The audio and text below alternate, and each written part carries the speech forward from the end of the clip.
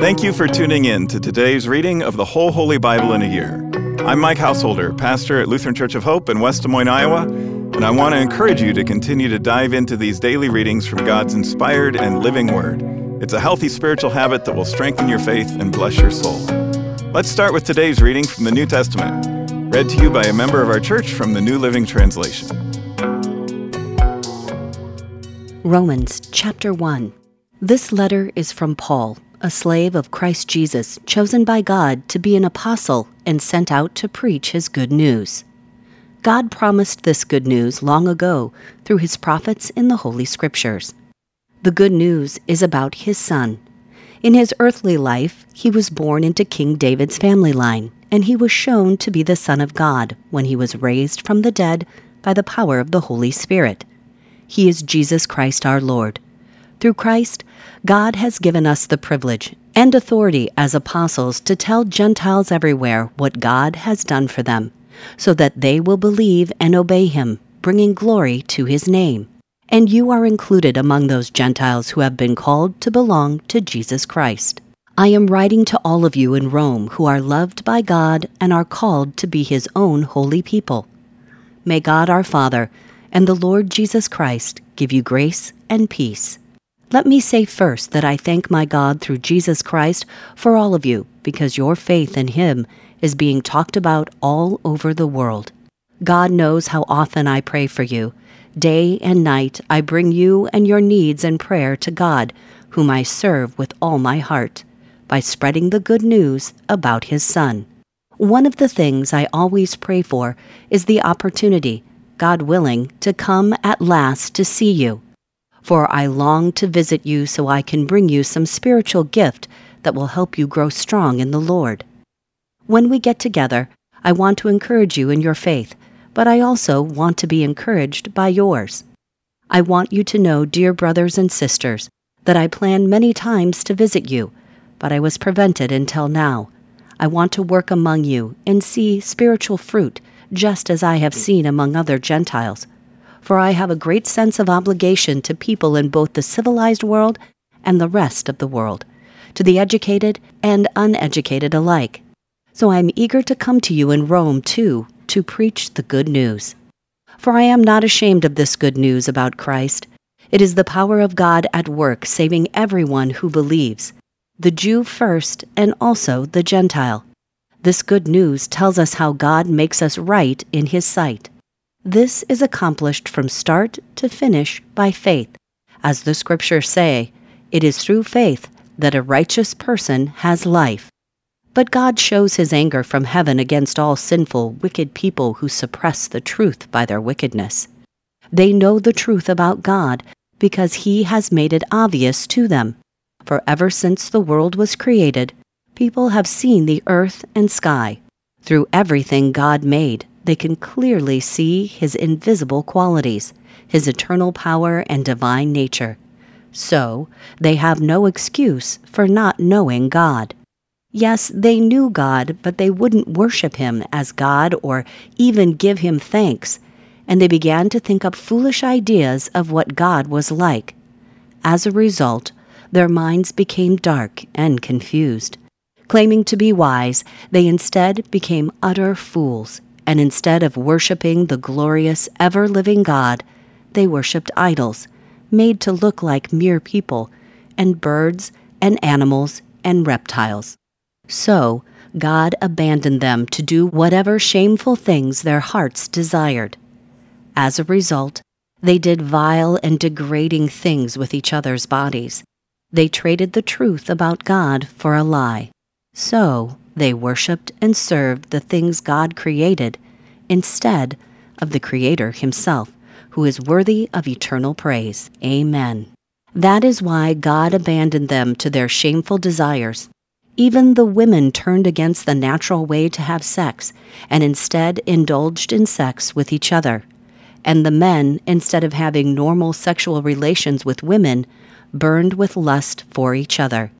Men did shameful things with other men, and as a result of this sin, they suffered within themselves the penalty they deserved.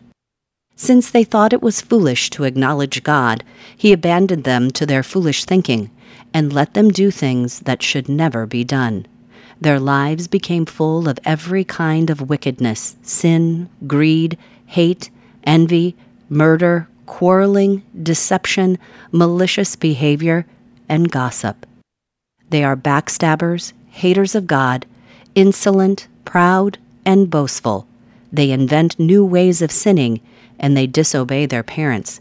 They refuse to understand, break their promises, are heartless, and have no mercy.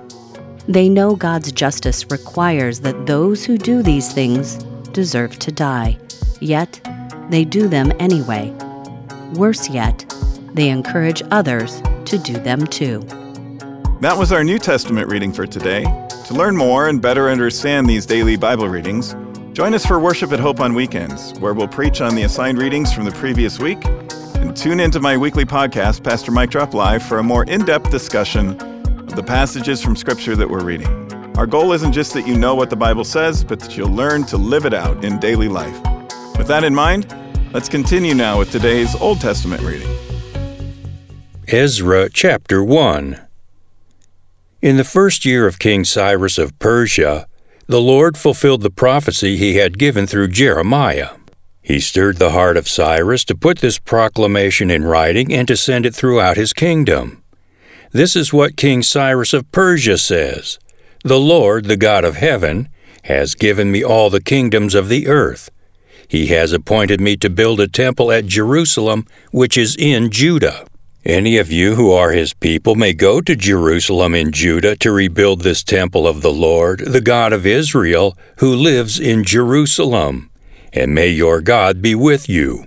Wherever this Jewish remnant is found, let their neighbors contribute toward their expenses by giving them silver and gold, supplies for the journey, and livestock, as well as a voluntary offering for the temple of God in Jerusalem."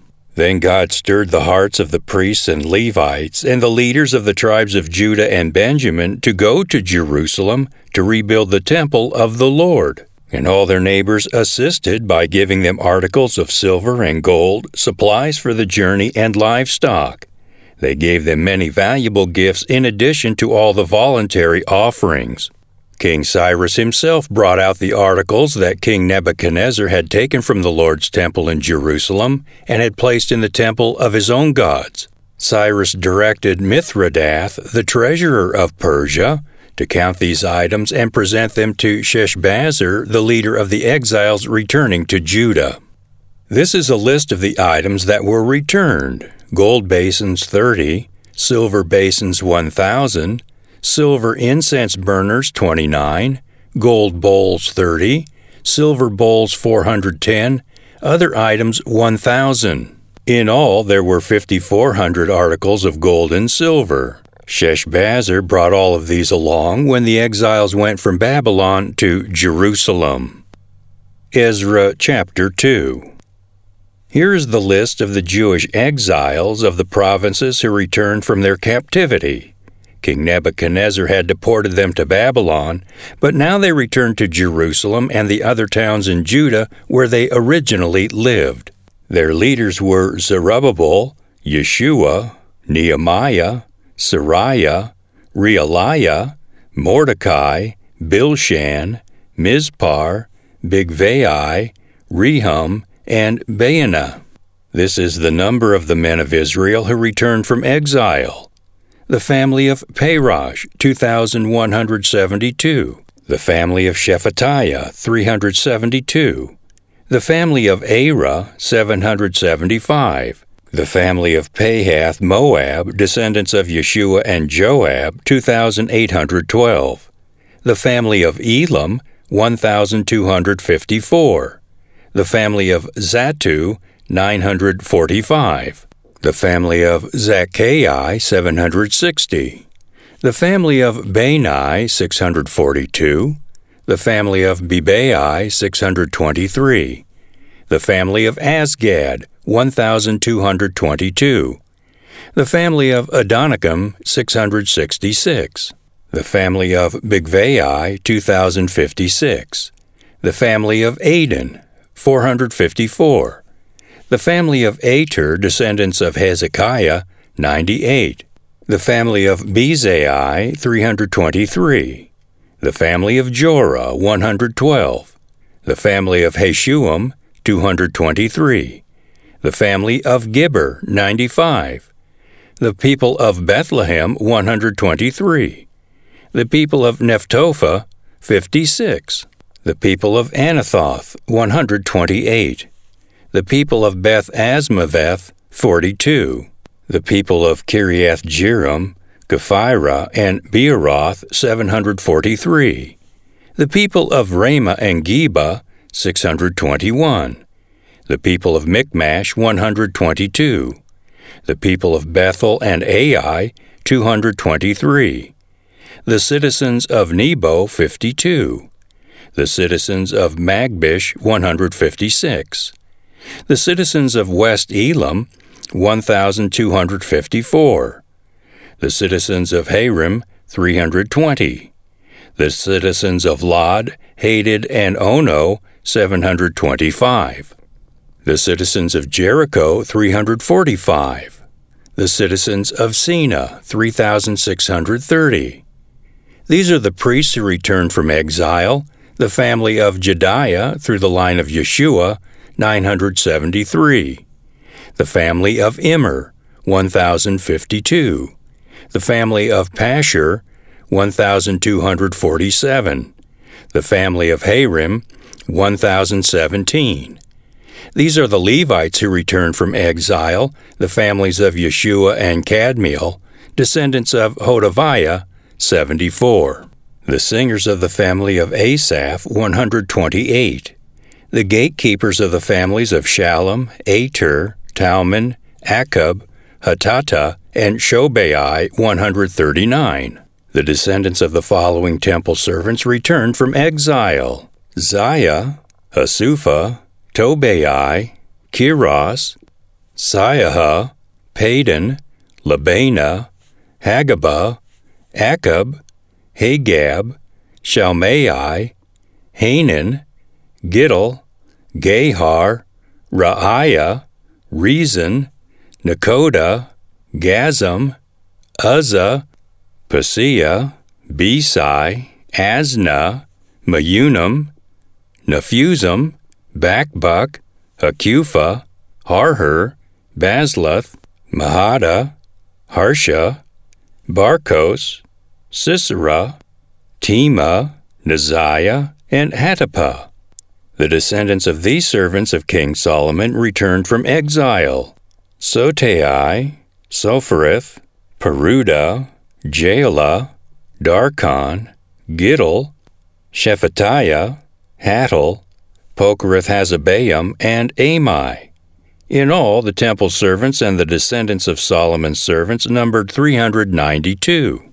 Another group returned at this time from the towns of Tel Melah, Tel Harsha, Kerub, Adon, and Immer.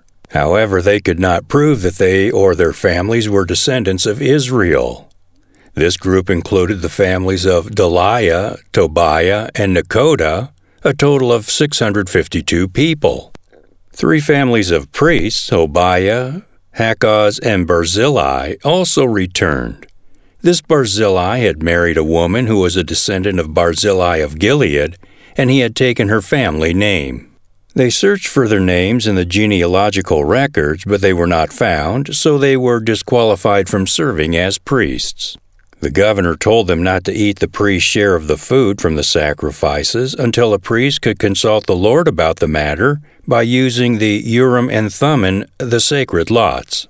So a total of 42,360 people returned to Judah, in addition to 7,337 servants and 200 singers, both men and women. They took with them 736 horses, 245 mules, 435 camels, and 6,720 donkeys. When they arrived at the temple of the Lord in Jerusalem, some of the family leaders made voluntary offerings toward the rebuilding of God's temple on its original site, and each leader gave as much as he could. The total of their gifts came to 61,000 gold coins, 6,250 pounds of silver, and 100 robes for the priests. So the priests, the Levites, the singers, the gatekeepers, the temple servants, and some of the common people settled in villages near Jerusalem. The rest of the people returned to their own towns throughout Israel. That concludes today's readings. Thanks again for tuning in and taking this journey with us through the whole Holy Bible in a year. To more easily find this daily Bible reading podcast, hit the subscribe button. On behalf of all our Bible readers and the whole podcast crew here at Hope, I'm Mike Householder. Tune in again tomorrow, and I hope to see you at Hope for worship this weekend.